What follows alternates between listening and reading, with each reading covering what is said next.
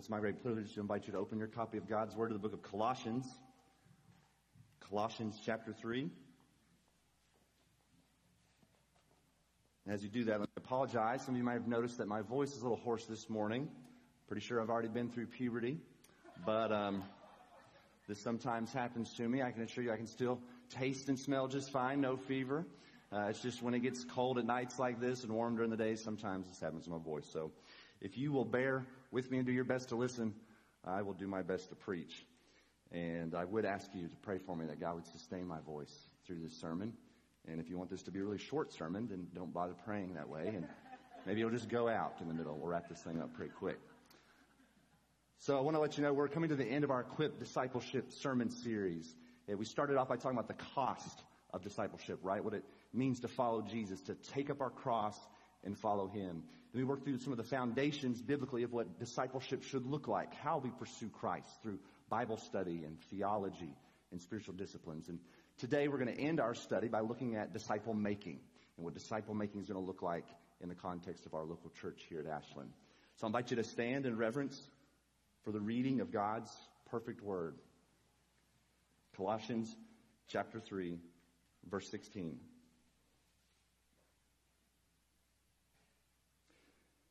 Let the word of Christ dwell in you richly, teaching and admonishing one another in all wisdom, singing psalms and hymns and spiritual songs with thankfulness in your hearts to God. Join me in prayer. Heavenly Father, it is such a privilege this morning that we can stand and hear your voice, that we can hear from your word each Sunday as we gather together. And we pray this morning that you would focus our hearts and minds on your word, that your Spirit would move, God, that you would grow us, make us more like your Son Jesus, mature us into strong, healthy disciples, and help us to make disciples, to fill this earth with disciples in your glory. I do ask, God, that you would sustain me, God, sustain your servants so I can do what you've called me to do today. Bless your congregation, bless your people. In Jesus' name we pray. Amen. You can be seated. If you haven't been here in a few weeks or just haven't heard yet, there's been a pretty significant change in the life of our congregation. I'm not talking about our new equipped path for discipleship, and we're not going to be getting a new building anytime soon, so don't be getting your hopes up. But something has happened that I thought I would never live to see. I'm speaking, of course, about Pastor Jeremy getting a pet cat. Now, if he were here, he would try to deny it, but it's true. You can ask Danae. Against all odds, little Smokey the cat is slowly winning over the hearts of the Haskins family, one by one. And as I was meditating on this text and thinking about Paul's command to let the gospel, let the word of Christ dwell in us richly, all I could think about was poor little Smokey and how Smokey is not dwelling richly in the Haskins home. Scorned by the head of household, I've been told that poor little Smokey has been sequestered to a utility closet down in the basement, and that's only on the most bitter cold of nights. That is not at all what the Apostle Paul had in mind when he told us here, commanded us to let the word of Christ dwell in us richly. And I hope by the time we're through here today, you'll know exactly what he did mean by these words and what the results will be in our life and in our church when the word of Christ dwells in us richly. Because what Paul says here in this verse, under the inspiration of the Holy Spirit, it's essential for disciple making. This whole letter to the Colossian church, it's about disciple making. He wrote this letter to them so that they would grow in Christian maturity, so that they would know how to be mature, strong, healthy followers of Jesus. And what he says here in Colossians 3:16 is part of a larger section that's describing how to do just that, how to live life now as a faithful disciple and how to continue to grow in faithfulness as a disciple. So what he's saying here in verse 16, it's essential for fulfilling the Great Commission, to make disciples of all nations. It's essential for us, for our mission as a church here in Madison County and to the ends of the earth. What God's word teaches us here in this verse, write this down if you take notes, is that the church fills the ends of the earth with disciples of Jesus and praises of Jesus by being filled with the gospel of Jesus. Look with me at how Paul begins this verse. He says, let the word of Christ dwell in you richly. It's not a suggestion, it's a command. It could be translated this way. The word of Christ must dwell in you richly. The word of Christ refers to the gospel of Christ, the word about Christ, the message of the good news concerning Christ. So the command is this: the gospel must dwell in you richly. And it's a plural command. Remember, he's writing this to the church in Colossae, to a gathering of believers. So we could put it this way here. We'd say, the gospel must dwell in y'all richly. The gospel must have the run of the house. It must completely fill our lives. It's not like Smokey the cat stuck in a utility closet on a cold night. It's more like having a child. You know, when Stanton and I were overseas serving as missionaries, we had this little 2-bedroom apartment, and I can remember before Charlie was born getting the nursery ready and thinking, oh, won't this be nice? Our little baby will have their own little room to sleep in, to keep all their little stuff in. Won't that be great? Well, as all of you parents know, and the rest of you can imagine, that is not at all what happens. We get home from the hospital, and wait a second, what's going on? Little baby is sleeping in our bedroom with us. Little baby's tub is in our bathroom. Little baby's clothes are in our washing machine. Little baby's high chair and utensils are in our kitchen. Little baby's books are in our living room. Little baby's toys are everywhere. You may be able to contain a cat in a utility closet, but you cannot contain a baby in one little room in your house. And in the same way, you cannot contain the gospel in one little religious room in your house of your life. When the gospel takes up residence in your heart, it spreads to every area of your life. That's what Paul is commanding here when he says, let the word of Christ dwell in you richly. He's saying, let the gospel transform your entire life. Let it spread, transform, have its way with every aspect of your life. Let it completely fill your life. Let the gospel have the run of the whole house of your life. We can use this same sort of imagery that Paul uses here to examine ourselves, to examine our lives and see if the gospel is really dwelling in us richly. So if you think about your life as a home, then in the living room of your life, the gospel is transforming the way that you consume media and entertainment and how you spend your free time. In the kitchen of your life, the gospel is transforming how you relate to your family and who you show hospitality to and how you show hospitality. In the home office of your life, the gospel is transforming how you work and your family budget. In the bathroom of your life, yes, we'll go even there, to the bathroom of your life, the gospel is changing how you take care of yourself and the priority that you place on outward appearance. And yes, the gospel even reaches into the bedroom of your life and shapes your dreams for the future and who and how you will share intimacy with. So are there any rooms in your life that you're trying to lock the gospel out of, trying to keep it out of? What rooms or areas of your life need a little bit more gospel remodeling? Now, just like a real house, don't try to fix everything all at once.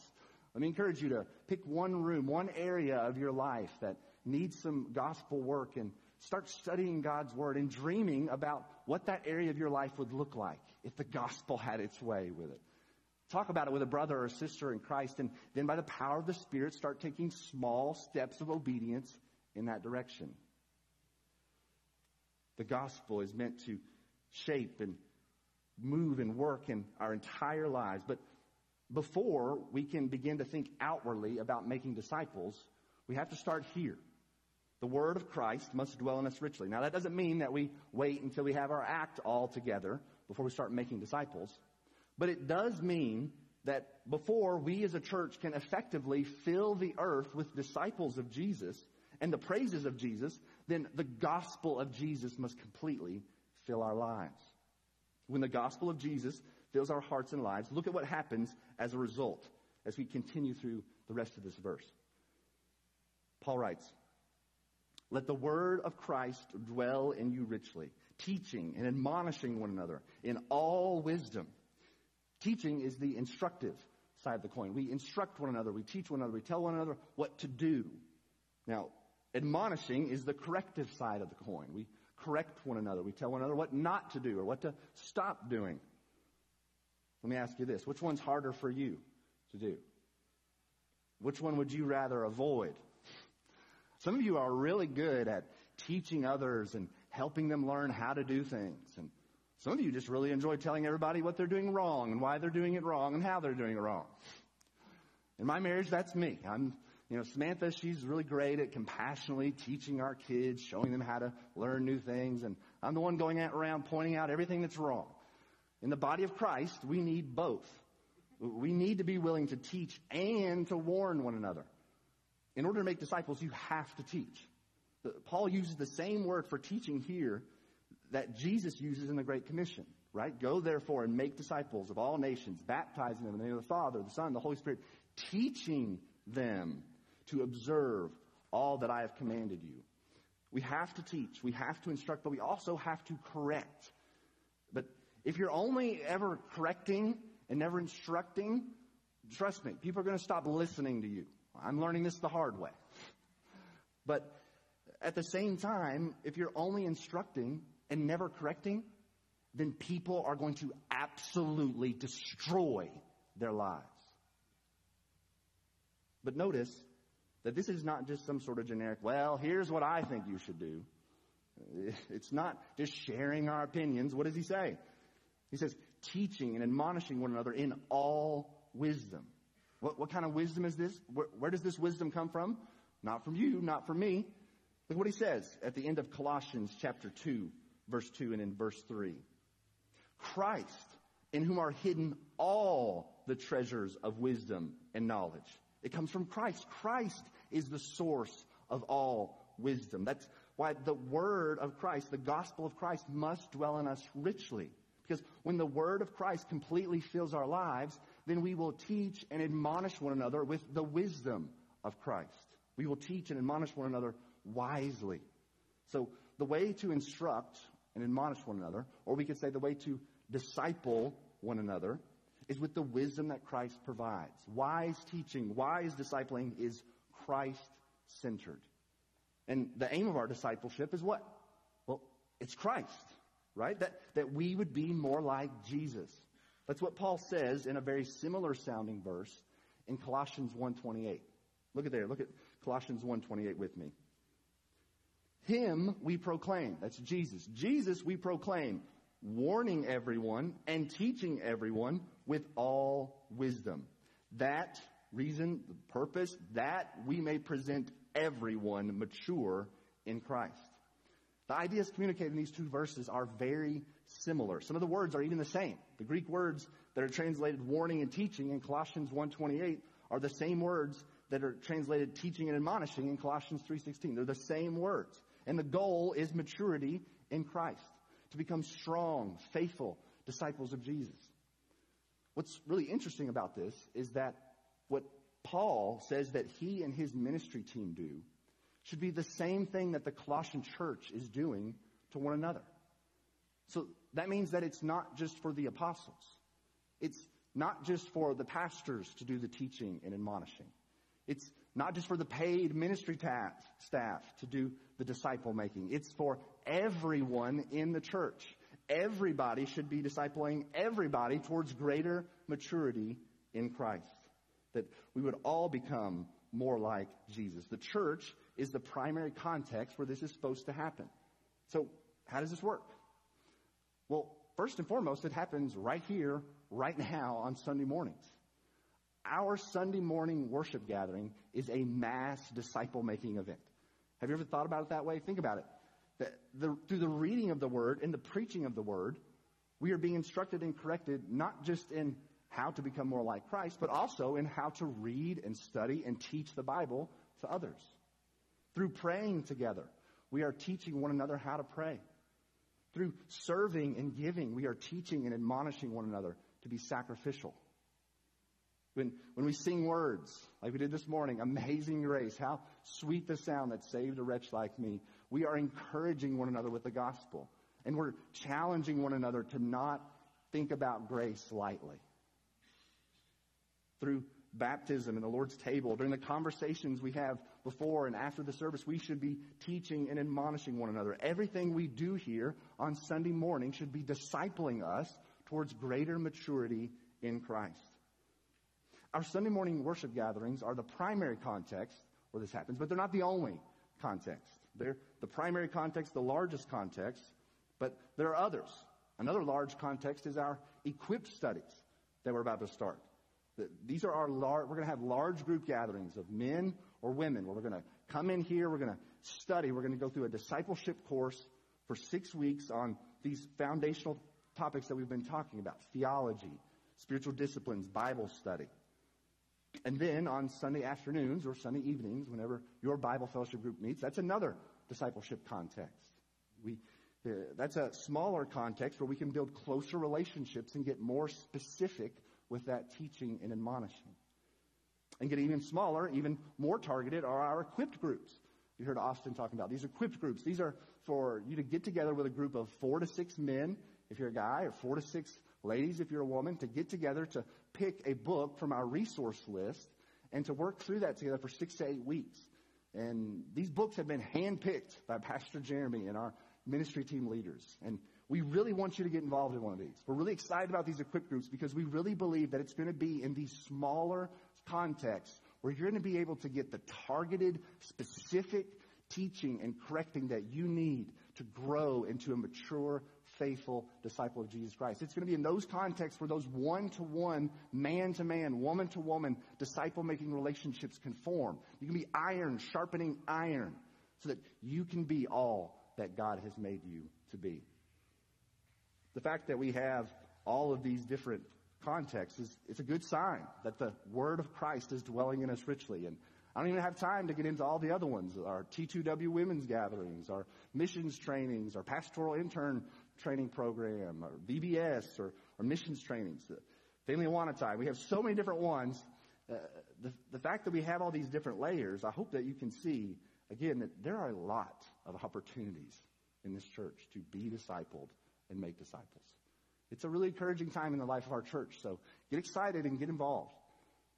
But this teaching and admonishing doesn't stop in our church. It's meant to spread. Like the gospel spreads through our lives, this teaching and admonishing spreads throughout the community and to the ends of the earth as we go about teaching, proclaiming Christ to others, making disciples, planting churches. It spreads.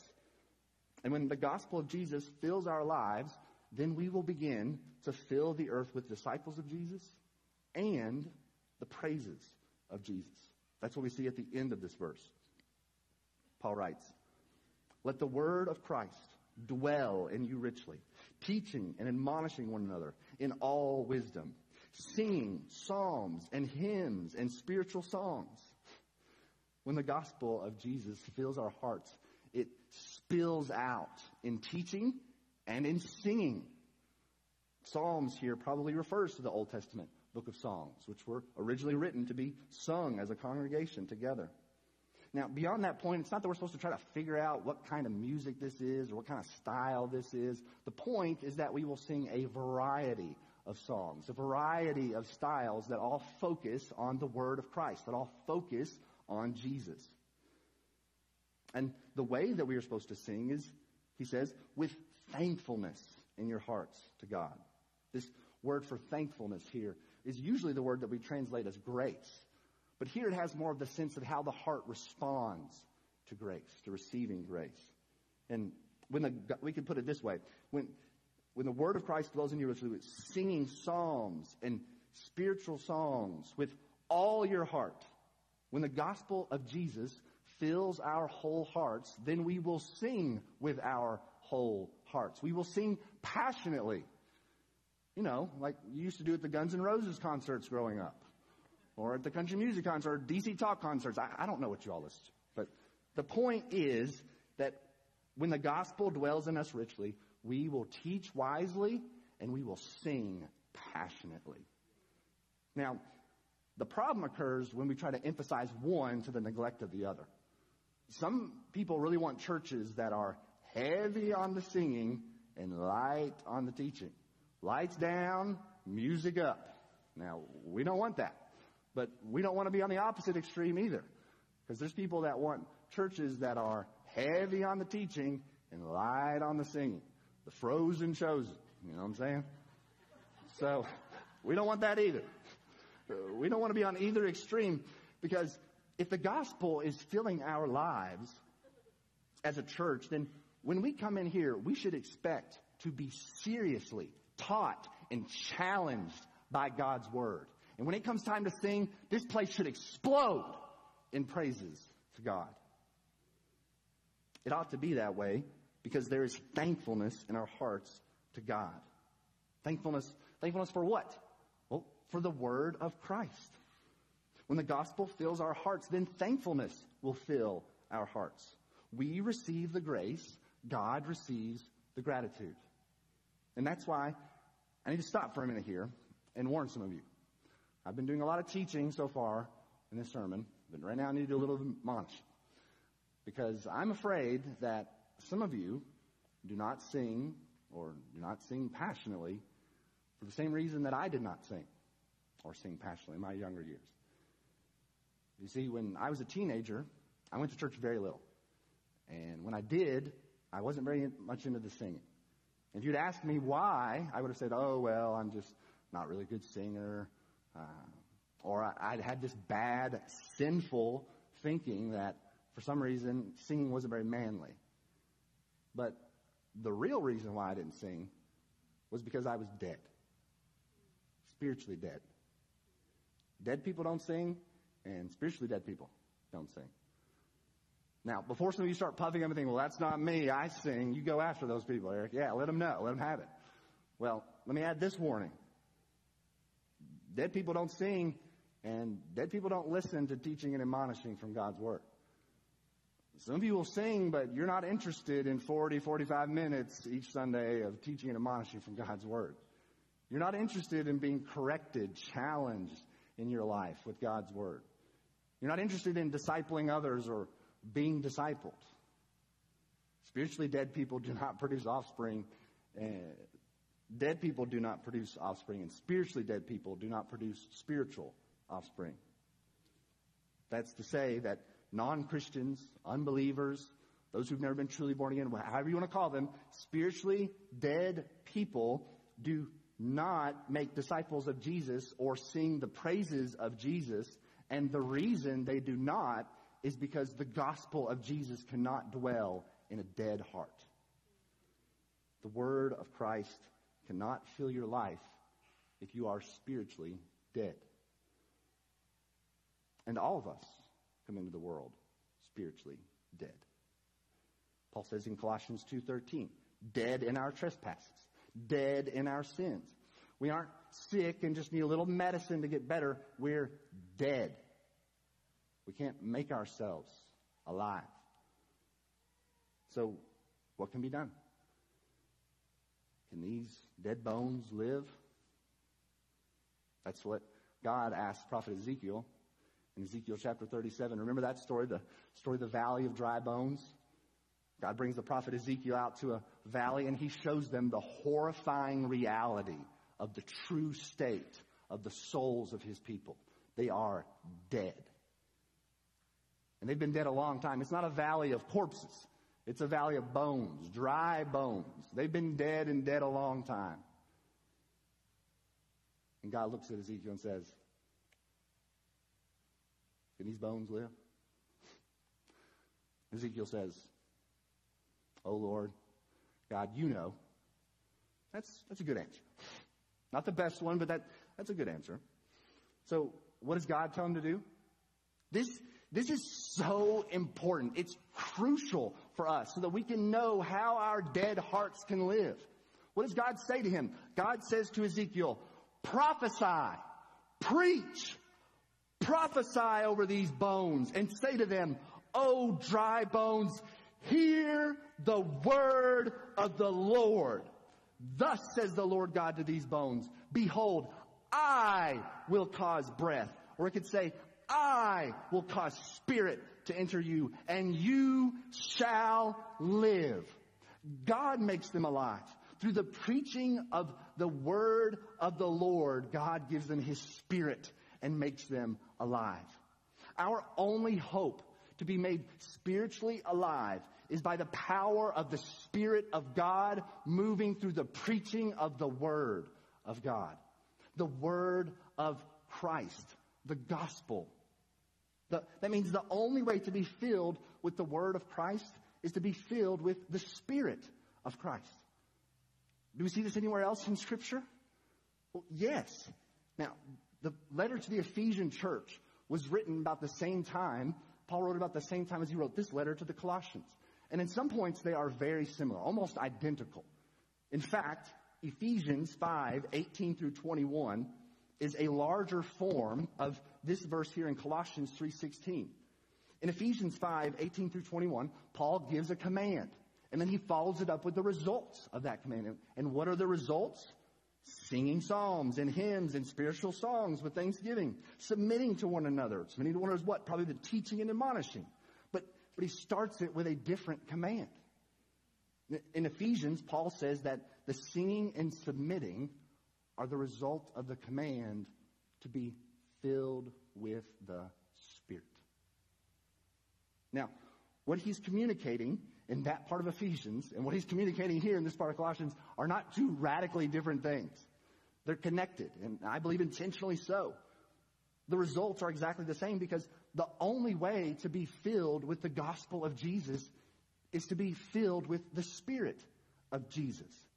As a matter of fact, that word translated dwell there in Colossians 3:16, in let the gospel dwell in you richly. It could be translated indwell. We will be indwelt with the gospel of Christ when we are indwelt with the Spirit of Christ. And the Spirit of Christ comes by faith in Christ. And faith in Christ, Paul says in Romans 10:17, faith in Christ comes from hearing. And hearing from the word of Christ. So it all comes back to the word of Christ, to the gospel of Christ. The gospel makes it possible for your heart and life to be completely filled with the gospel. And the only way for your life to be completely filled with the gospel is to repent and believe in the gospel. And what happens when your heart is filled with the gospel? Well, what did Jesus say? Out of the overflow of the heart, the mouth speaks. Out of the overflow of a heart filled with the gospel comes wise, Christ-centered teaching and admonishing. Out of the overflow of the heart, the mouth speaks and the mouth sings. Out of the overflow of a heart filled with the gospel of Jesus comes the thankful praise of Jesus. It's all about Jesus. It's all about the gospel. Our hope, only hope, is in Jesus, the Christ, the Word made flesh, who the night before his crucifixion, what was he doing? He was with his discipleship group, teaching and admonishing them. And after they got done eating, what did they do before they left for the Mount of Olives where he'd be betrayed and arrested? What did they do? They sang a hymn. The night before he dies, we find the Christ, the Word made flesh, teaching and admonishing and singing. He goes to the cross where he dies in our place for our sins. And as he's dying, he's crying out lines from the Psalms. And then he's buried. 3 days later, he rises again. And then what's he do? He spends another 40 days teaching and admonishing his disciples. Then he returns to heaven. He sends his Spirit to fill them. He fills them with his Spirit. And then they go out doing what? Declaring the praises of Jesus, teaching and admonishing others, making disciples. And here we are, 2,000 years later, the church, doing the same thing, filling the earth with disciples of Jesus and the praises of Jesus because we have been filled with the gospel of Jesus. You might be able to contain a cat in a utility closet, but you cannot contain the gospel of Jesus when it takes root in your life. You cannot contain the gospel of Jesus because you cannot contain the Spirit of Jesus. And when the gospel of Jesus, by grace through faith, begins filling our hearts, it will spill out to others.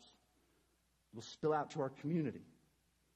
And when the gospel of Jesus completely fills our lives as a church, then we will fill the ends of the earth with disciples of Jesus. And the praises of Jesus will fill the new heavens and the new earth forever